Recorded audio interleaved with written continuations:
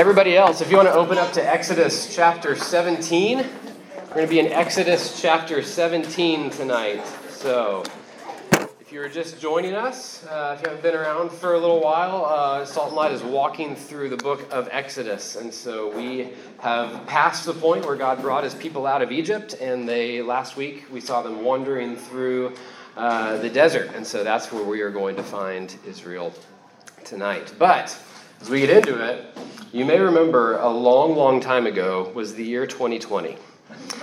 And in 2020, and part of even why it feels so darn long ago is just it brought with it just this kind of rampant division, both across our culture and really a lot of cultures in the world. And it seemed like no matter the topic, all of society was caught in this like lose-lose situation. Everybody was just divided. And frankly, it didn't look any better in the church. It didn't look any better among followers of Jesus as it did outside the church. And whether it was about politics or power dynamics or justice or gender or race and ethnicity or public health or even what it means to love God and neighbor and on and on and on and on we can go. Like this division was just everywhere. And in the height of it, it was like early fall 2020, when it just seemed like the wheels were coming off on every relationship that had ever been created. This meme went around the internet, and I wish I had saved it, because it like perfectly but jokingly summarized the polarization. The meme said, "Is it a thing? Then it's wrong." And it's just like, man, that is how everything feels. If it's a thing, if it's an opinion, if it's a stance, if it's a thing, then to somebody, it's wrong. But if we're honest, if we're really honest, what we saw over the last couple of years in this division, it wasn't unique. It was just an overt picture, an overt microcosm of what really happens in our hearts all the time. And throughout all of history, people have been divided. Throughout all of history, a lot of folks think that we are right, and sometimes that if I think I'm right, that I alone am right. Is that fair? A lot of folks, and we all find ourselves in this position, we find ourselves unwilling at times to hear any other viewpoint. And frankly, if I can talk to followers of Jesus, like for us, our rejection of other people's viewpoints or other people's advice often stems from a misinterpretation of one of Jesus' commands. Anyone know what command I'm talking about? Judge not, lest you be judged. It's Matthew 6:1. It's in Jesus' Sermon on the Mount. It says, judge not, lest you be judged. And we can kind of use that as like a trump card. No one can disagree. No one can offer me advice. No one can tell me I'm wrong. No one can tell me I'm sinful. No one can tell me I'm unwise, because you know what? Judge not, lest you be judged. And to be clear, that's not what that verse means. Okay? In fact, even like two verses later, Jesus says, hey, pull the speck out of your brother's eye. Like there is a help correct, help guide thing. So it can't mean what we use it as often. But even if it doesn't mean the way we use it, think of some time that somebody challenged something you did or something you said. Like, what's your gut response when that happens? Even if you soften it or even if you don't say it out loud, what's your gut response when that happens? I really appreciate the advice you gave, especially because I didn't ask for it. I will immediately, gladly change course. No, like that is not our gut response, right? More, it may be what we say, sickeningly sweet and passive aggressively, but like our gut response is more often, oh, you say I'm wrong? No, you're wrong. Isn't that more common? You're not nodding. Maybe it's just me. No, that's my common response. But today we're in chapter 17 and 18 of the book of Exodus, and get ready because these chapters are about judgment. For Old Testament Israel, for us today, like we've got to understand that there is a place for judgment in our own lives, and there is a place for judgment in our life together. And so these chapters kind of show us how godly judgment works. And just as an overview, they show us that one, godly judgment is based on God's standard, not ours. Godly judgment is based on God's standard, not ours. But godly judgment is often carried out through God's people. God's judgment is carried out through God's people. And so we're going to see three things in this text. First, we're going to see that through people, God judges those who oppose his people. Then we're going to see that through people, God judges those who oppose his holiness. And we're going to see that both of these foreshadow God's full and final judgment, which we know to be true in Jesus. So that's where we're headed today as we talk about judgment. So Father, would you give us ears to hear? Would you even do what you kind of had to do with me in my heart these last couple weeks as I've prepped for this, of help me put aside my desires even on this topic and put aside my self-righteousness. And God, would you help us hear you, and would you change us through this text? Would your Spirit do that? We can't do it alone. It's in your Son's name. Amen. All right, so we're going to start in chapter 17, verse 8, which kind of picks up in the middle of a chapter. What do you remember from last week? If you remember from Exodus chapter 15 and 16 and 17. If you were here, if you read it this past couple weeks, which I'll talk about. Food. Bread, yeah. God providing. Yeah. How we are all whiners. Yeah, we don't like to be judged, as we're talking about today. We all whine about things. That's last week. So it's good news. Glad you all came. Anything else? Tests. Yeah. Who are we going to trust? Right? Good. And if you read then coming into this week, starting in the midway of chapter 17 through the verse 18, chapter 18, did anything stand out to you? Anything new? Anything hard?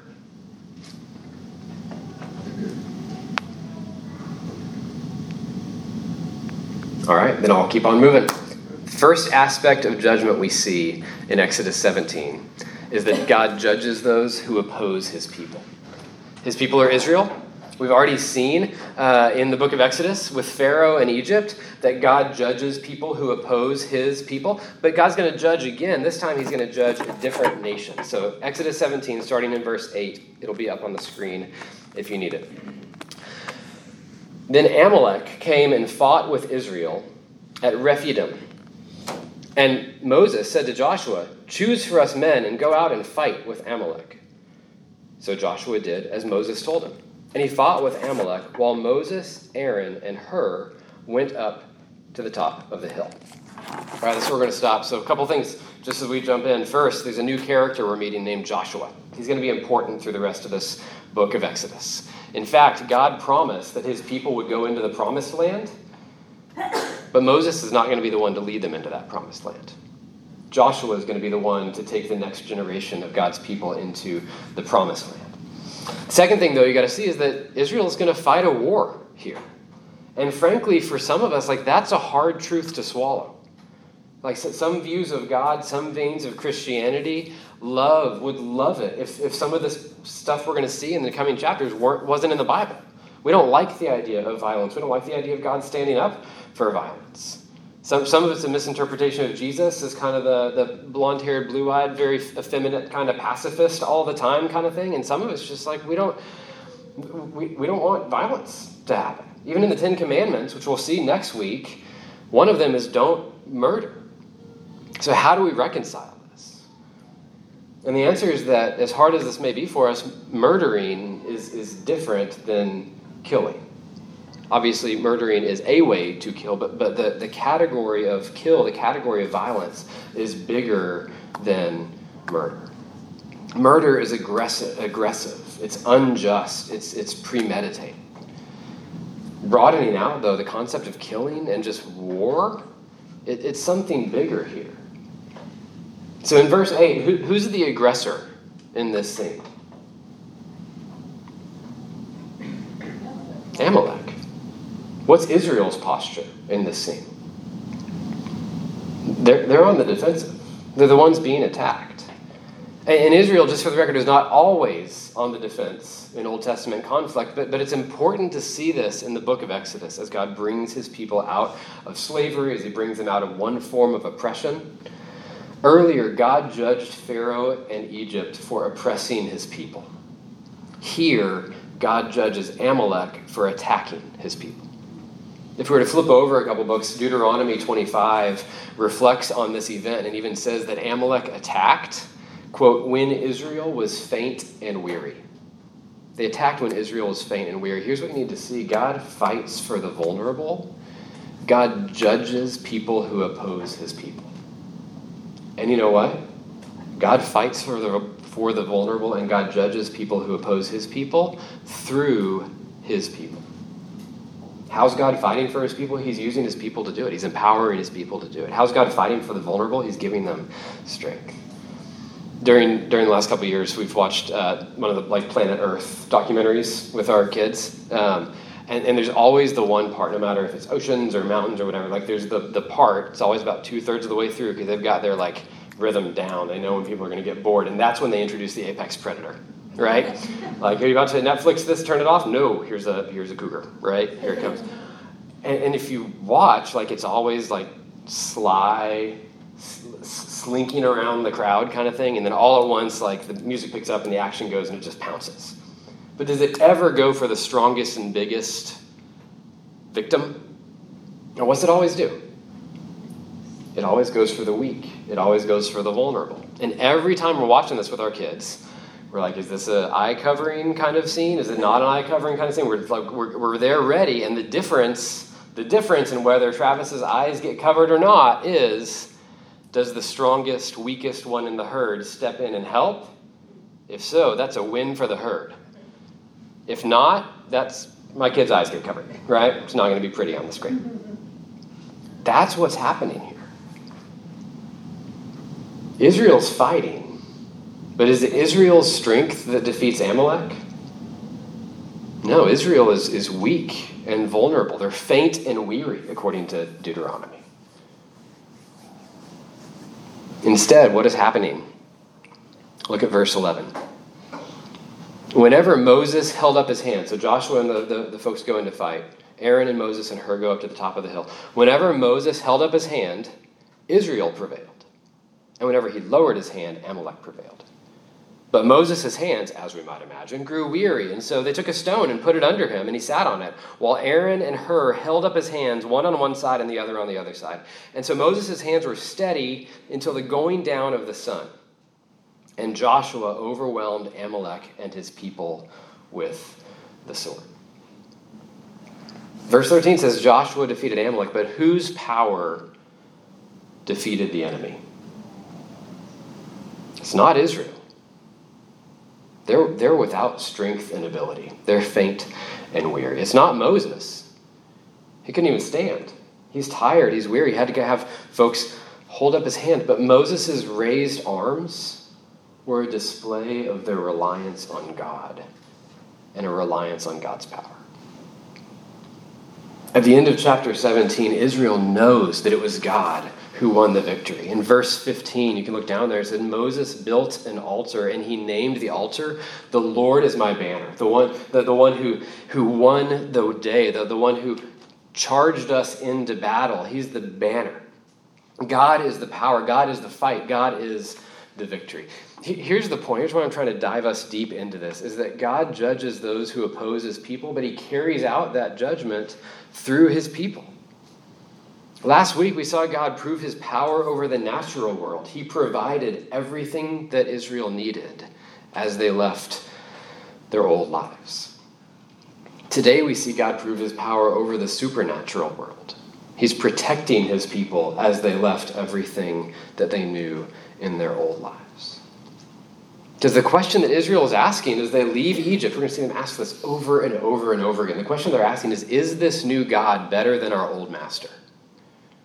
Is this new God better than our old master? And by judging Israel's enemies, God is saying, I am for my people. I am everything you need. And so we see this praise of God echoed again in the first half of chapter 18. Moses reunites with his family. And his father-in-law's name is Jethro. And Jethro is not an Israelite, but he's a priest. He's a priest most likely of Israel's God, as a reminder that God, even though he had a people at this time, he's always been for the nations. And he brought even people outside of Israel in to worship him and even became priests. But when Moses had gone to Pharaoh, he sent his wife and his sons to Jethro for their protection.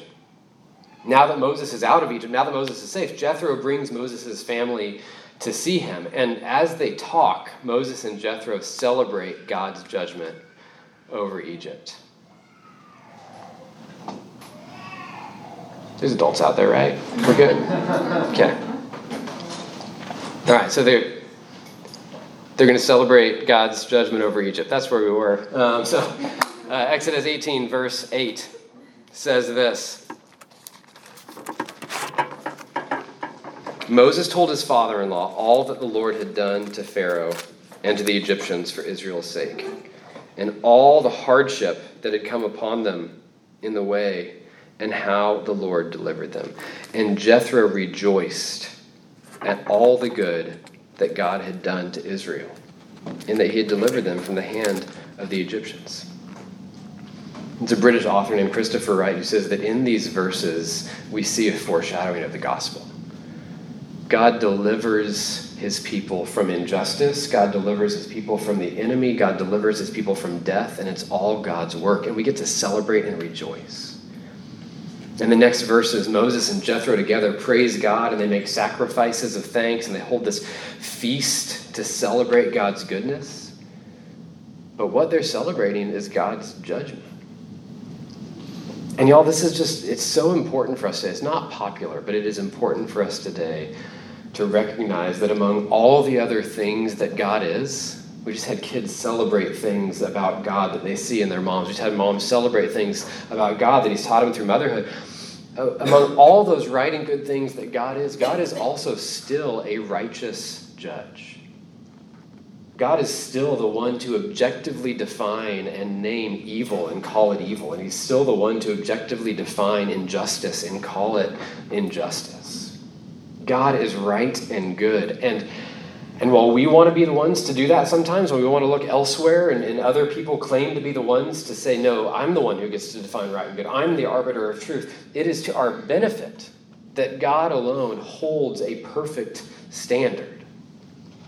Again, it's an unpopular notion today, but part of the gospel, part of the good news of the life, death, resurrection of Jesus is that God judges sin.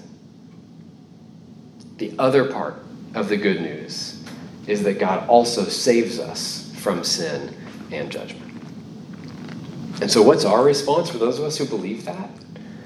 It's like Moses, to utterly rely on God when we can't do whatever it is. And then when we recognize God's work, to declare among the nations what God has done. That's what Moses is doing in these chapters. Make sense? So Exodus 17 and 18 show us one side of godly judgment.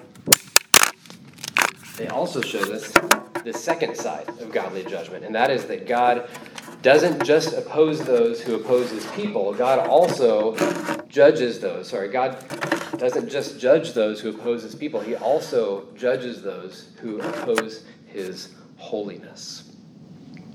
Look down at verse 13 of Exodus 18. The next day, Moses sat down to judge the people.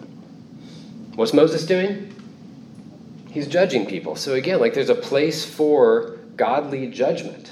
It's part of Moses' job, apparently. The next day, Moses sat down to judge the people, and all the people stood around Moses from morning till evening. And when Moses' father-in-law, Jethro, saw that all he was doing for the people, Jethro said, "What is this that you're doing for the people? Why do you sit alone, and all the people stand around you from morning till evening?" And Moses said to Jethro, "Because the people come to me to inquire of God. When they have a dispute, they come to me, and I decide between one person and the other, and I make them know the statutes of God and his laws." And Moses' father-in-law said to him, "What you are doing is not good." We're just going to pause there for a sec. Anyone's father-in-law ever? No, we're not going to talk about that. But there's this key role for anyone in any kind of leadership, in most any kind of sense of the word, is that there's times when you're called to judge what's right and wrong. You're called to say, no, here's what the authority says. You're called to say, this is the way to go. The rest of May on Sundays and in the coming chapters of Exodus, as you read ahead week to week, it's going to dive into God's law.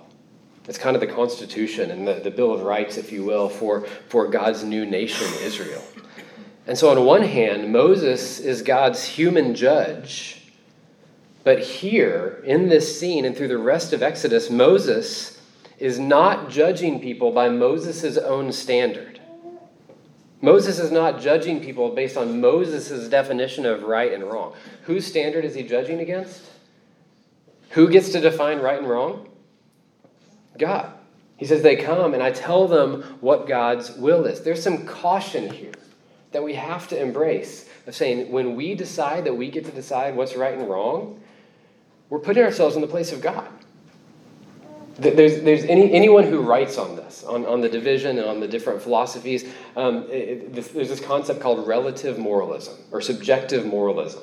If I get to decide what's right for me and you get to decide what's right for you and you get to decide what's right for you and you get to decide what's right for you, who gets to define who's right or wrong? And even the most secular anti-faith writing on subjective moralism will come to some conclusion and say there has to be an authority above to define right and wrong. Because there's no other option unless we just are all at loggerheads with each other. And so every religion says, here's the higher authority. Every philosophy says, here's the higher authority. If it's between you and me, here's the third party. Or sometimes we just decide, no, I'm going to be the third party, which is great until you decide you are, and then we go round and round and round again. Subjective morality doesn't work.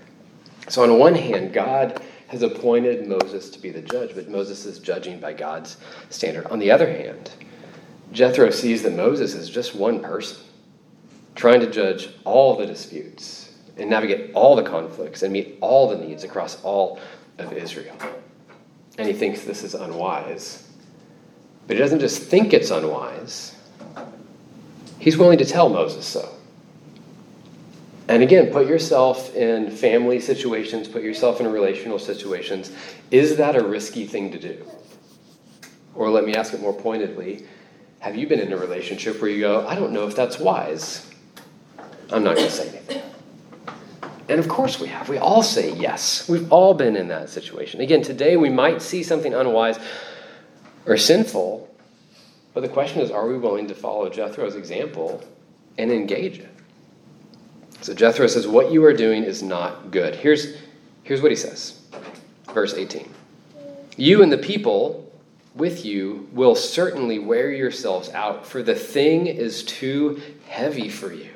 You are not able to do it alone. Now, obey my voice. Again, what would someone around you say if you said, hey, obey my voice? Obey my voice. I will give you advice, and God will be with you. You shall represent the people before God and bring their cases before God. And you shall warn them. Do what you're doing already. You shall warn them about the statutes and the laws and make them know the way which they must walk and what they must do. But moreover, look for able men, or some translations say just able people. Look for able people from among the people. Men who fear God, who are trustworthy, folks who hate bribes, and place such men over the people as chiefs of the thousands and hundreds and fifties and tens, and let them do what? Let them judge the people at all times. Again, there's a place for godly judgment in and among our lives together. Let them judge the people at all times. Every great matter they will bring to you, every small matter they will decide by themselves. So it will be easier for you, and they will bear the burden with you. And if you do this, God will direct you. You will be able to endure, and all the people will be able to go to their place in peace. They'll be able to receive judgment. Jethro, guys and ladies, is a great example for us. He's willing to speak into Moses' unwisdom. He's a good example. But look what else is true. Verse 24. Moses did what? Rebuked his father-in-law, told him, I'm the guy who brought everyone out of Egypt. No. Moses listened to the voice of his father-in-law and did all that he said. Jethro is a good example for us. Moses is also a good example for us. He's willing to listen to Jethro's advice. And in this relationship, we see the two sides of godly judgment, of the biblical form of judgment. So first, we can say, if you see a sister or brother objectively sinning, going against God's standard, not your preferences, but going against God's standard, or if you see someone you love doing something unwise, saying something unwise, you might be God's instrument to correct that person and bring them back. Even in Matthew 18, there's a process for church discipline. If a brother sins against a brother, go pursue that brother. If they don't come back, take somebody else with you. But at the end of each kind of step of that process, the goal is, quote, that you may gain a brother. The goal is reconciling them to God and reconciling them to you, reconciling you to one another. You might be God's instrument to correct someone if you see them in sin, if you see them in unwisdom. But the other side of it is if you know someone who knows you, loves you, trusts you, or if there's someone who has some objective authority on a subject, and that person approaches you with a question or advice or even rebuke, could we be humble enough to be willing to listen as if we trust that they know us and love us and have our best interest in mind, or that they have some authority on the subject? Would we be willing to risk offering advice, and would we be willing to be humble enough to receive? Judgment, in that view, is part of the Christian life. And so, at the end of this chapter, Moses appoints judges throughout Israel. It's a wise move. And again, he did it because he listened to Jethro's judgment of Moses' own actions. So don't miss this. Moses is still the leader. But now who has the authority to judge sin and wisdom among God's people? Other godly people in the everyday lives of God's people. If we fast forward to the New Testament, there's over 100 commands in the New Testament. They get labeled as the one another commands. Because God calls his people to engage deeply in each other's lives and engage deeply in each other's discipleship. This is the foundation of one of Salt and Light's values and priorities, which says everyone is discipled and everyone is discipling. What we long to see and what we want to equip you for and pray that God would do in us is that we would take ownership for each other's holistic growth as sisters and brothers in Christ. Anybody know any of the one another commands off the top of your head? Love one another. Love one another. It's a good one. Encourage one another.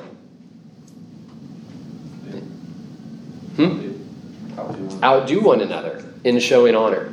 It's the one time, for the record, in the New Testament that competition is commanded. It's not a bad thing to compete over. Trying to outdo one another in showing honor.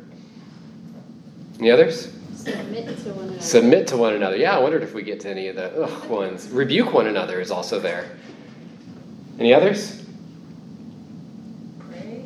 Pray for one another. Bear one another's burdens. My favorite, I think I mentioned before, says tolerate one another. It's like, all right, I might miss the other 99, but I think I can maybe most of the time tolerate one another. And laced throughout all of these is some form of judgment. If you're exhorting one another, rebuking one another, submitting to one another, even bearing each other's burdens, there's something that we recognize in somebody else that says there's something needed here, and I can come alongside you and I can offer something to you. Or there's something that says, I need something. I need encouragement. I can't do it alone. I need exhortation. I need someone to carry. Again, would we be willing to risk in order to offer judgment? Would we be willing to be humble in order to receive it? So let's not call each other to our standards. Let's not divide and rebuke people over personal preferences. Let's guard against the pendulum swinging too far. But church, if someone in your DNA is objectively sinning, or if you question their wisdom, you're loving them well if you engage them. Not heavy-handedly. Love one another is like 20 of the 100 one another commands. Jesus was perfect grace and perfect truth, but we love another enough to engage them. That's godly judgment. It's similar in some ways to parents. It is Mother's Day after all, so we should acknowledge it. Like, if your child is sinning or unwise, like, it's your calling as a mom, it's your calling as a parent to judge that action, to judge that unwisdom, help them correct it, and help them see the consequences of it, because sin and wisdom has consequences. And on we could go. Bottom line, judgment is part of discipleship because we might be used by God to shape each other. And judgment, as we're talking about it in this text, is part of the Christian life. Make sense? All right, let's close with an honest moment, though, in all this. We all fail God's standard. Like, God holds this perfect standard. We're going to see in the coming weeks what his law says, and at some point, we're going to be like, I should do the Soul of Shame book club this summer, because we're all going to realize at some point, I don't meet that standard. I fail. We all fail at God's standard. In the rest of the Old Testament, we'll see this. In our everyday lives, we know this. Israel sins. They're unwise. I sin. I'm unwise. You sin. You're unwise. We sin. We're unwise. None of us meet God's standard. And even part of our defensiveness, when someone judges us or brings something to us or tries to love us enough to step into our lives, some of our defensiveness is we know we're imperfect, but man, we like to hide our imperfection. Accepting judgment is an admission that I'm imperfect. Even Moses was imperfect. But thousands of years after Exodus, God sent a better Savior to bring his people out of a deeper slavery. And that perfect Savior was named Jesus. And he was the perfect judge, because he alone lived up to God's standard and lived among God's people, and he was a perfect example of God's perfect standard. But Jesus is also the one who's going to one day judge everyone who's ever walked the face of the earth based on God's standard. In fact, here's just a slew of verses that reference this. He, Jesus, will execute judgment among the nations, filling them with corpses. He will shatter chiefs over the wide earth. The Father judges no one, this is the book of John, but has given all judgment to the Son. Later in Romans, Paul writes as part of his argument, this is just a phrase, but on that day, when according to my gospel, God judges the secrets of men by Christ Jesus, in Revelation says, I saw the heaven opened, and behold, a white horse, and the one sitting on it was called Faithful and True. And in righteousness, Jesus judges and makes war. God opposes those who oppose his people. God opposes those who oppose his holiness. And y'all, verses like that would be terrifying. But Jesus, our perfect judge, is also our perfect Savior, who took all of God's judgment for your sin, for your unwisdom, for your imperfection on himself. Again, part of the gospel, part of the good news is that God judges sin. The other part of the gospel, the other part of the good news is that God saves us from sin and judgment. Amen? This is what we remember as we take communion. So there's elements on your table. This is a meal we celebrate every week when we gather at Salt and Light. It's a meal that Jesus gave us on the night before he went to his death. And why did he go to his death? He went to his death because we all fail to meet God's standard. And so for anyone who follows Jesus, this is a meal that you're invited to as we remember and declare the good news that even though we deserve God's judgment, we're also freed from God's judgment.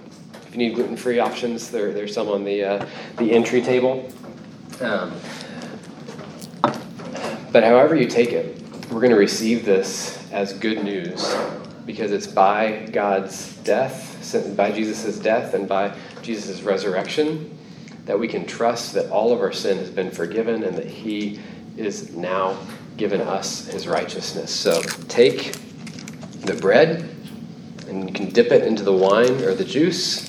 The juice is the light-colored liquid. And we remember this is Jesus' body broken for you. And this is Jesus' blood shed for you for the forgiveness of your sins, in which he took the judgment that you deserved. Take and eat.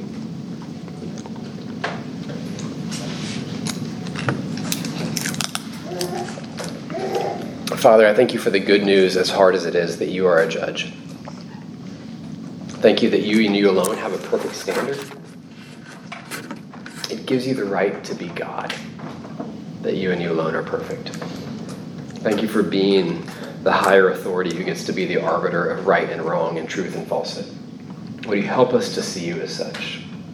And would you help us to celebrate it, as Jethro and Moses did, that you are a rightful judge?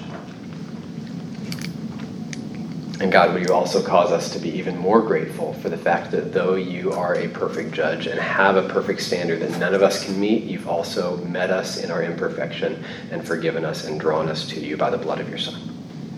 We thank you for the good news. We thank you for Jesus.